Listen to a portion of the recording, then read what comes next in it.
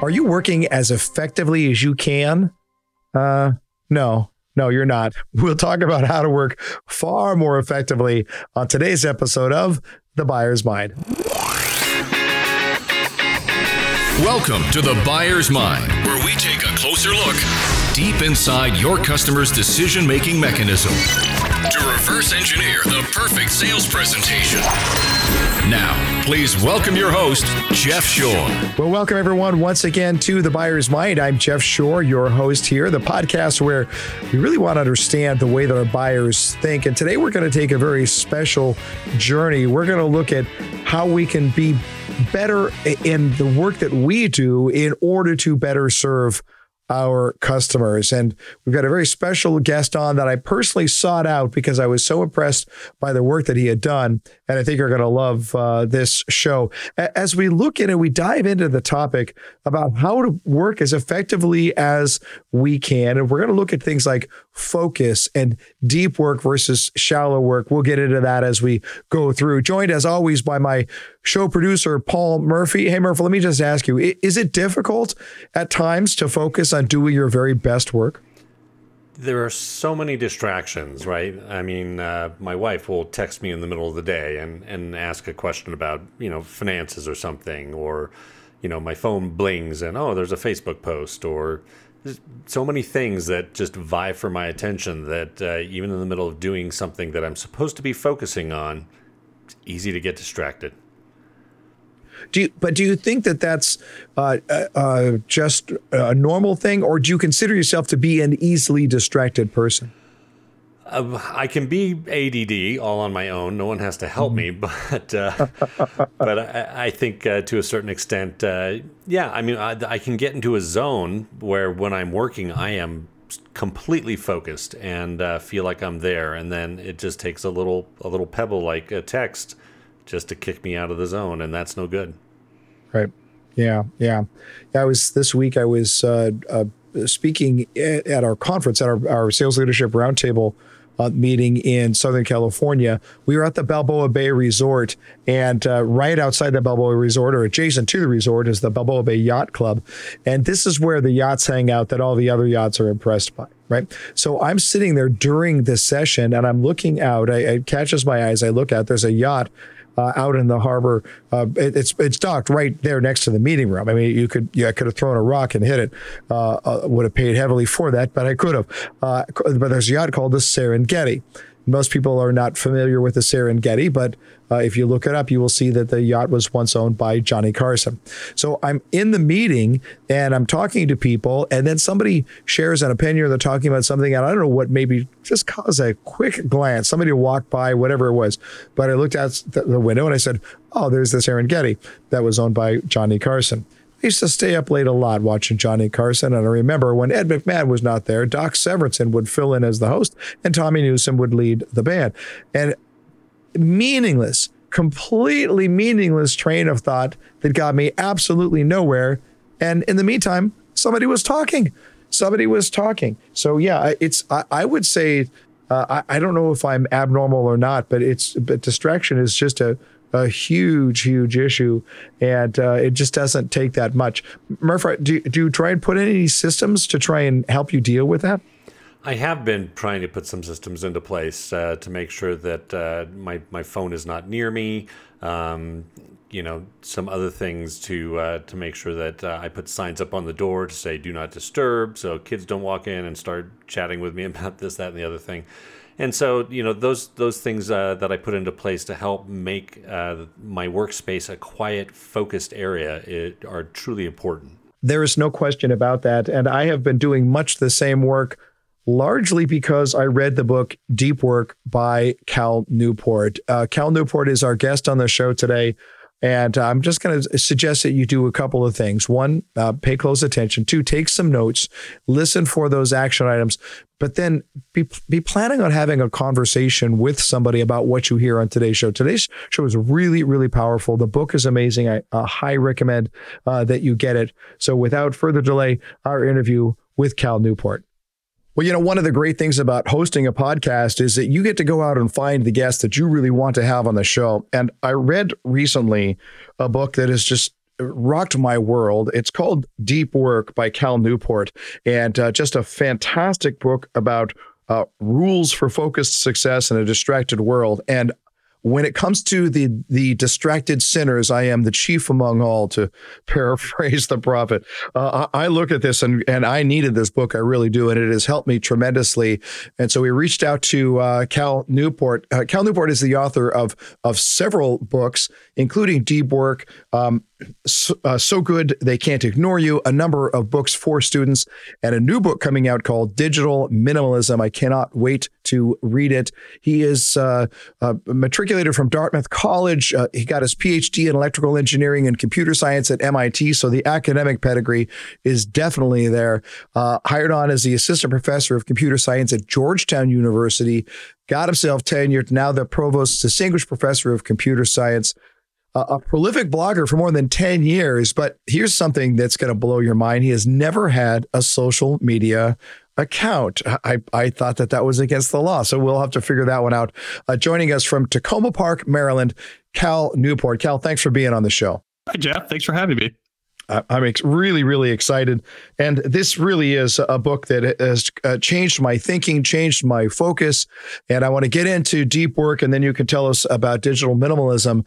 But let's start with a Deep Work and take us back to the journey even before the book was written, because you tended to look at it and say the life of a college professor is one that is on the one hand cool, and the other hand frustrating, because you're going to log a lot of hours and you see a lot of people who are just burnt out. My son-in-law is a college professor at University of California, Davis.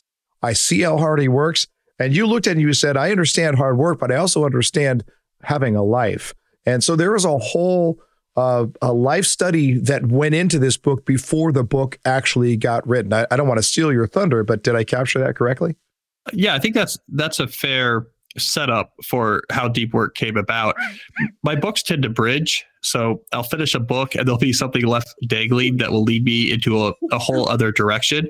And so what happened here is I'd written this book back in 2012 called So Good They Can't Ignore You, which was actually about career advice, trying to understand what's true, what's not true.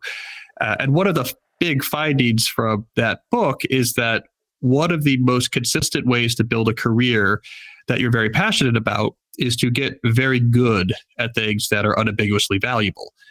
So the natural follow-up question to that was, okay, how do you get very good at things that are unambiguously valuable? If this is the magic elixir to passion and satisfaction in your career, how do you do that? If, for example, like I was, you're a young professor, how do you do really well there? How do you stand out? How do you become so good you can't be ignored? And as I looked into this, it became clear that the total number of hours you work or how busy you are imprecise metrics. What seems to be true in many different knowledge sector fields is that the effort that matters is what I call deep work, which is intense, unbroken concentration in which you're using your brain to create new value. That this is the core activity. And yet we've gotten away from this realization and putting together our work cultures, building our offices, planning how our organizations actually flow, that we're undervaluing the power of uninterrupted concentration. It seems to me, though, that you're immediately flying in the face of the way many organizations are set up, to look at it and say, to paraphrase what you just said, don't confuse effort with effectiveness. And yet over and over again, we live in a time and effort economy. If you're putting in the time and I can see you always busily at work, well, then you must be doing what we want you to do. But this sort of flies in the face of your premise. Yeah, I think we got it wrong. Right. We can imagine two different timelines as we enter knowledge work in the digital age. One timeline would be stepping back and saying, what is the primary resource that we have at a knowledge work organization? And the right answer, in my opinion, is we have these brains that through concentration can take information and produce new value. So in this alternative universe, we might have said, okay, how do we build an organization that best protects and promotes the ability of these brains, our core resource, to think hard and produce value? What we did instead is we doubled down on this communication privacy hypothesis that said the key to unlocking productivity in the digital world is fast and flexible communication. And we invested billions and billions of dollars in the software and infrastructure to try to make communication faster and to increase the settings in which we could actually send and receive communication. We doubled down majorly on this idea if we could just make communication faster, if we could just make it more flexible, then we're going to unlock this productivity nirvana. And that was the absolute wrong bet. And so I think we put our money down on the wrong horse. And what we're actually starting to realize now is that in the knowledge sector that we're facing a productivity crisis. We see it in the economic metrics. Non-industrial productivity has stagnated throughout the whole period where we invested all of these tens of billion dollars in the communication. We see it in the anecdotal reports. People are burnt out. They're waking up early and staying up late, just tending messages. They're barely getting any actual value-producing work done. We know that we have a problem. And so I think we got it wrong. We focused on communication when we should have been focusing on concentration. So true this up, because in the book Deep Work, you say that there are two core abilities for thriving in the new economy: the ability to quickly master hard things and the ability to produce at an elite level in terms of both quality and speed. So now you're just saying right here that this idea of let's speed up all of our communication in an effort to be more productive is not working. And yet you are saying that the ability to produce at an elite level in terms of both quality and speed is core to our ability to thrive. So what you're saying is we have in fact increased speed, but speed in the wrong things. Right. If you want to produce at an elite level, or if you want to master hard things quickly, it's very clear from the research that the activity that's going to best support those goals is intense concentration. Mm-hmm. The better you are at concentrating, the higher levels of intensity that you're able to achieve, and the more time you spend doing it, the more successful you will be with those goals. What we thought instead was, well, maybe if we make communication faster and more flexible, we'll be better at those things. But it turns out that doesn't work out. And what's really going on, I mean, I think why we're seeing this conflict between communication and concentration is that if you set up a culture like we have, where unstructured, ongoing, fast and flexible communication is just the substrate on which we build our business lives, this requires you to constantly tend these conversations. So you have to keep checking the inbox. You have to keep checking the Slack channel. Now, the problem with that is that this requires lots of context shifting. You're working on the hard thing, but you temporarily look at the inbox. You're back to the hard thing. Now you're glancing at the Slack channel. But we know from the last 10 to 15 years of psychology research on this topic is that context switching is really harmful for your ability to concentrate. So it really reduces your brain's ability to produce value. And so what we've unintentionally done is introduced technology into our workplace that makes us much worse at the exact activity that actually produces the value that funds our workplaces. And I think it's that mismatch that's created this productivity crisis.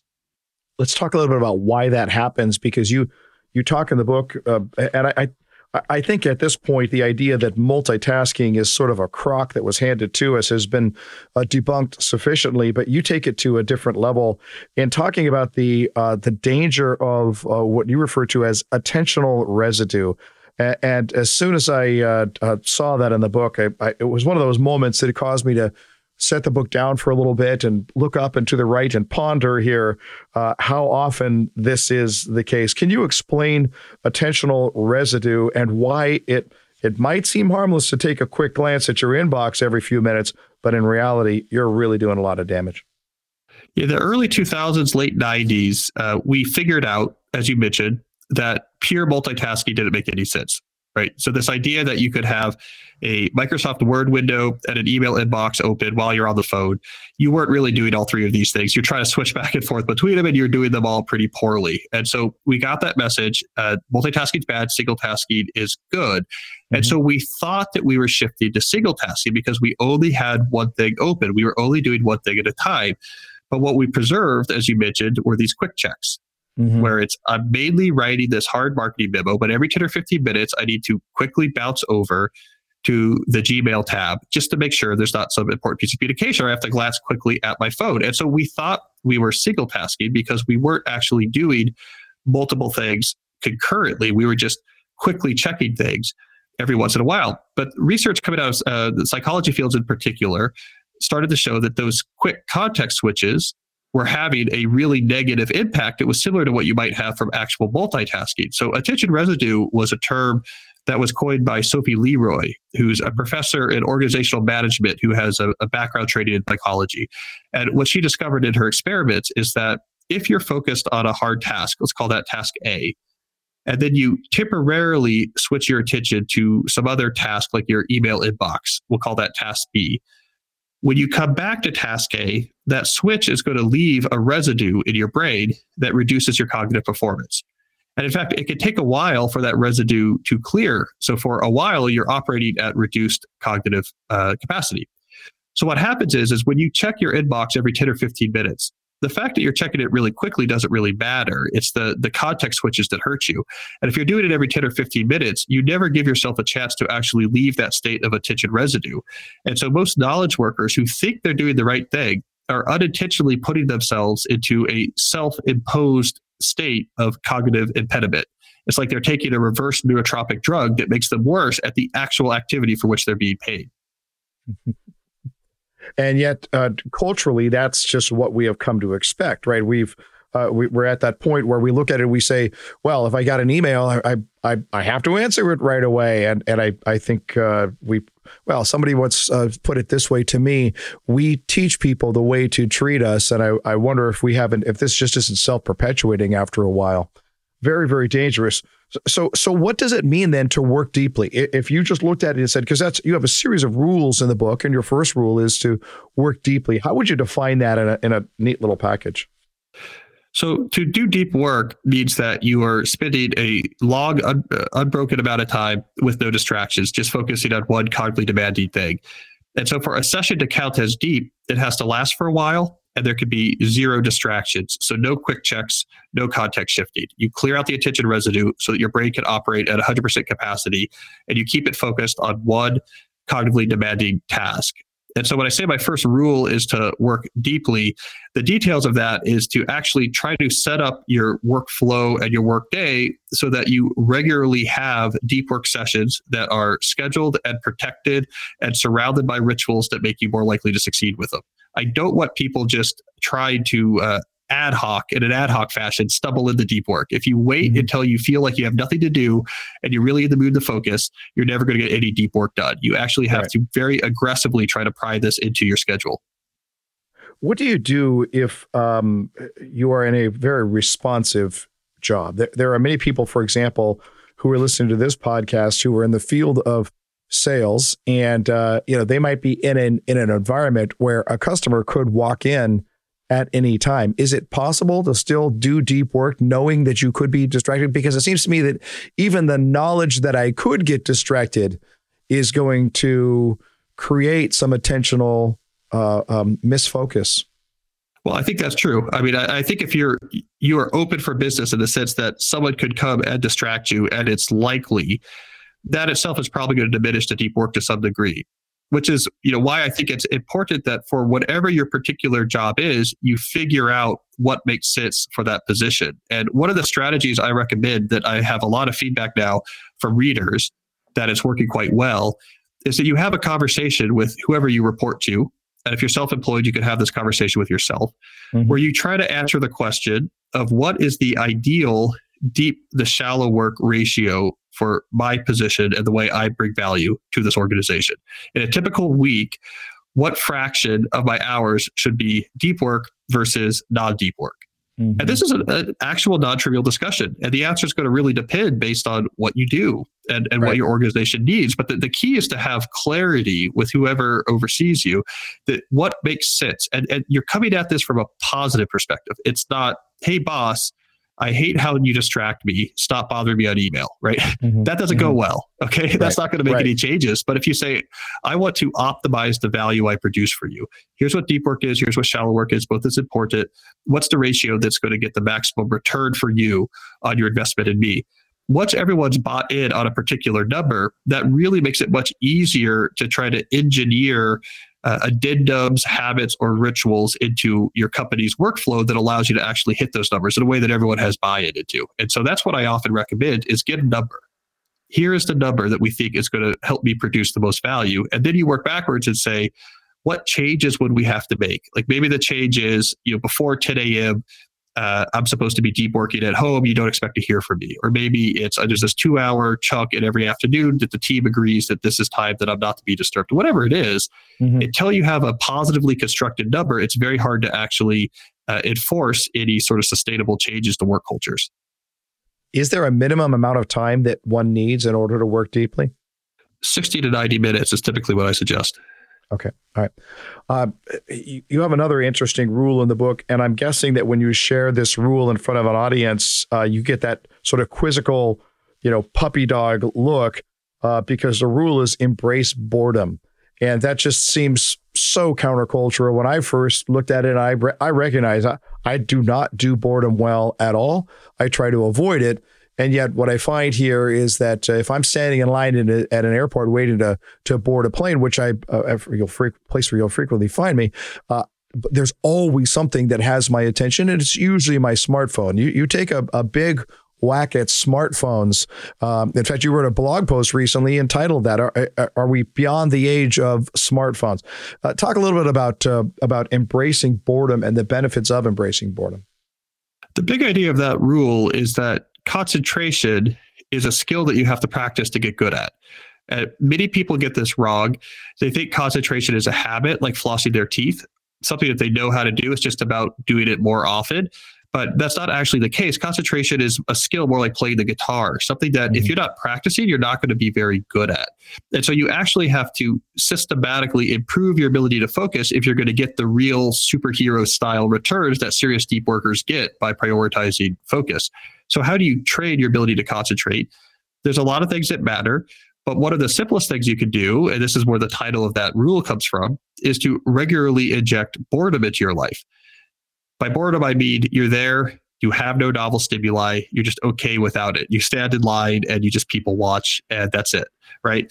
The reason why I suggest that is that if you have taught your brain that at the slightest hit of boredom, it gets novel stimuli from your phone or from your web browser, it's going to build a Pavlovian connection between boredom and stimuli. It's going to demand, if I'm a little bit bored, give me stimuli. If I'm a little bit bored, give me stimuli. The problem from a professional perspective is that when it comes time to concentrate on something hard, something that's going to produce a lot of value for you or your organization, your brain is going to think this is boring because in the technical sense, there's not a lot of novel stimuli when you're focusing on one thing. And if it's been taught, it always gets a shiny treat at the slightest hit of boredom, it's not going to tolerate deep work. And it's not going to go into the states of concentration that really moves the needle because you've taught it. The dinner bell rings, you get the food, right? And so if you are connected to your smartphone every second outside of your office, when you get into your office and want to really lock in on the thing that matters, your brain's not going to allow you. It's interesting, though, that you will find for a lot of people, and I'm certainly subject to this, is that there's almost at times an addictive property to insignificant things. So I could look at it and say, I can.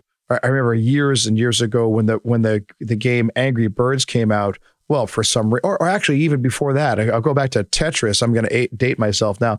I mean, I would play Tetris so much that I would lie down in bed and I would see the different shapes fall into place while I moved them around. It seems like there was a form of deep work there, but to exactly the wrong things. Am I wrong on that? Well, I mean, this is a topic I get into in more detail in my new book, but there's a lot of engineered addictiveness in a lot of these stimuli experiences that you encounter on your phone, which is why you want to be really wary. If you're constantly boredom busting with your phone, it's not just that you are losing the professional advantage of having a brain that's comfortable with concentration. You're also exposing your brain quite probably to services and apps that have been engineered very carefully to foster compulsive use. And if you're someone who makes a living with your brain, for example, you want to be really careful with that. Just like if you were an athlete who made a living based off of your body, you'd be very careful about addictive substances like cigarettes or junk food that could really deteriorate your performance. And so we need to take our brains more seriously, and we need to be more wary about the damage that what's coming through these screens can do to them. Which tells a little bit about both the genius and the danger of a site like Facebook. Because one of your rules is to quit social media, which of course is going to cause people to say, what? This is America. You can't quit social media. But you've never had a social media account. I look at Facebook and I go, you talk about addictive. If you have something where there's this constant stream of information about the lives of people that That's pretty compelling to be able to lock into that. And yet, one of the things that I was reading was as you refer to it, as the any benefit approach. And I asked myself the question, is there any benefit to knowing what my friend Joe from high school is up to right now? And I would say, well, sure, there's some benefit. Maybe someday I might run into Joe. But at what cost is it worth it for me to keep up on Joe's life? So you're looking at it and saying, no. Social media has probably done way more harm than good at this point. I think this is definitely true. And in fact, I would even correct this statement a little bit, that instead of saying what's compelling about social media is that it gives you a constant stream of information about people you know, actually, the way they've engineered these tools is much more insidious. What makes social media irresistible is that they have configured them to be a constant stream of information from people you know about you. That's what they really honed in on around the time that they moved to mobile to get people to start compulsively using these apps way more than they were before, is that they turned them into these streams of social approval indicators, likes and hearts and retweets and photo auto tags that arrive in this app with intermittent reinforcement, which makes it almost impossible not to check. And they know exactly what they're doing. I mean, they studied the psychology literature. They needed you to have 10x more engagement with this app so that they could get their investors' return when they did IPO. So these things are engineered to be compulsive. But there's two elements here. There's the impact in your personal life. There's the impact in your professional life. The personal life I get into more in digital minimalism. In deep work, I come at it from the professional perspective. And Quit Social Media is a title for a broader concept, which is, if you make a living using your brain, you're a skilled practitioner. Like any other skilled practitioner through history, you should be very selective about your tools. Don't just sign up for something because you can come up with some benefit it might sometime give you or your business. You would never buy a piece of garden equipment from Home Depot with that mindset. Like, hey, maybe this thing will be useful in my yard at some point. Let me buy it. If you were a farmer, you would never invest in some complex piece of machinery without really knowing why this was really worth the investment. And so all I'm saying is when it comes to digital network tools in the professional sphere, you need to have the same selectivity. It's very naive, and we would never do this in any other skilled profession, to just say, hey, if there's some benefit, why not? Because there's huge cost to these things. So you have to do a very careful cost-benefit analysis and only invest your time in things that are going to give you huge wins on goals that are very, very important to you. We could go on, but we're getting close to being out of time. I want to talk about digital minimalism. And here's the question. What question was left dangling at the end of deep work that led to digital minimalism? So deep work can be seen as a book about unintentional consequences of new technology in the workplace and what we should do about that. So after that book, one of the more common pieces of feedback I got was from people who were saying, okay, maybe I buy this premise about what these tools are doing in the workplace, but what about in our personal life? What's happening with these digital tools in our personal life? Something is going on here that is distressing. And I had noticed that shift happen over the last couple of years where people went from telling self-deprecating jokes about, I use my phone so much, to really being worried and really being upset that when they looked at their personal life, that they were using these apps and services more than they knew was useful, more than they knew was healthy, and often at the expense of things that they knew were much more important. And for a lot of these people, they actually thought these personal concerns were more important than the professional concerns, because they felt as if they were losing autonomy, if their humanity itself was somehow being degraded by what was going on. And so people wanted a strong response. They had discovered that tips and tricks were not enough. Telling people to turn off notifications was not going to solve the problem. People wanted a strong response to, how do I approach technology in my personal life so it's no longer using me, but I'm using it.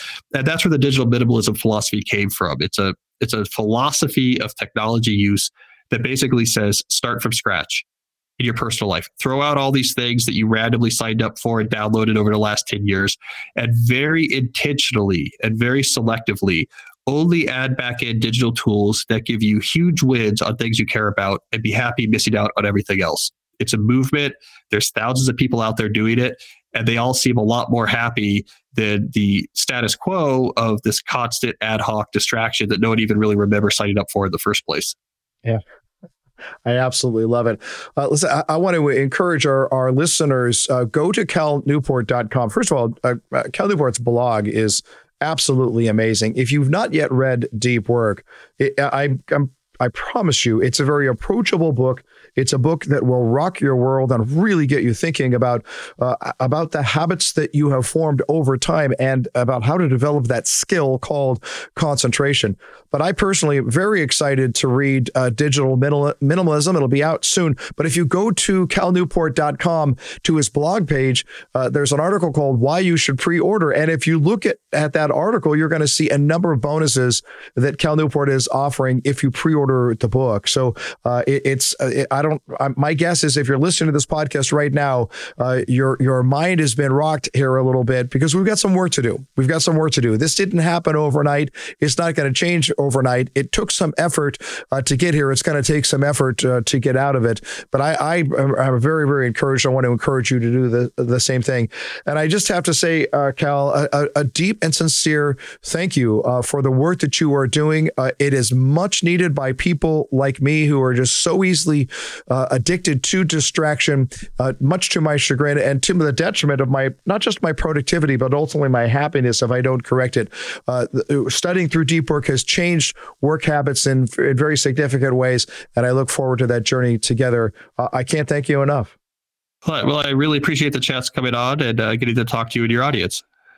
Well, I'll tell you, Murph, just such a great conversation as I knew it would be, and it continues the journey that I have been on because that concentration piece can be so daunting, can't it?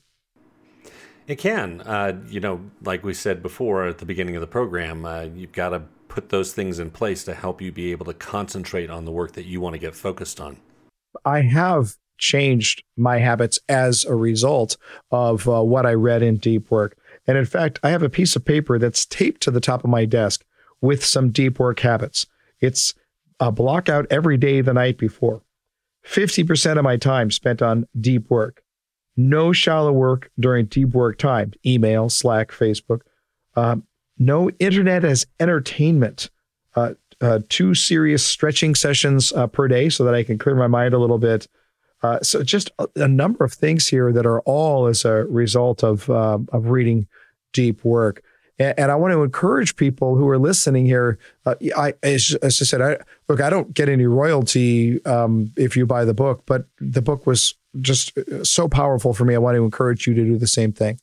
But there was one thing that we talked about with Cal Newport early on that I want to have you just carry forward as an extension of this conversation. Cal Newport said that effort and time are inefficient metrics of productivity. Effort and time are inefficient metrics of productivity. Now, to me, here's how I translate that. Don't confuse effort with results. Don't confuse effort with results. Just because you are spending time on something and you're working hard on something does not mean that you are being productive as you can be. If you are a sales professional, you need heads down time where you're doing what matters most. And here I want to talk very specifically on your phone calls, on your prospecting calls, and on your follow-up calls. You need to lose the distractions. If there's an opportunity for you to practice deep work as a sales professional, this is where it is. It's in looking at your follow-up calls, your prospecting calls, so that you can look at it, you can say, well, when I have time today, I'll make a call here, I'll make a call there. I think that's the wrong way to look at it, frankly. I think you want to look at it by saying, this is my dedicated deep work time. I'm going to get into the zone. I'm going to turn off emails and text messaging. I'm going to clear my desk. I'm going to close my door. I'm going to make sure that I'm so focused in that I see that target as I'm making my calls, that I am so 100% focused that there's nothing else going on around me. I really did rework my work after I read the book.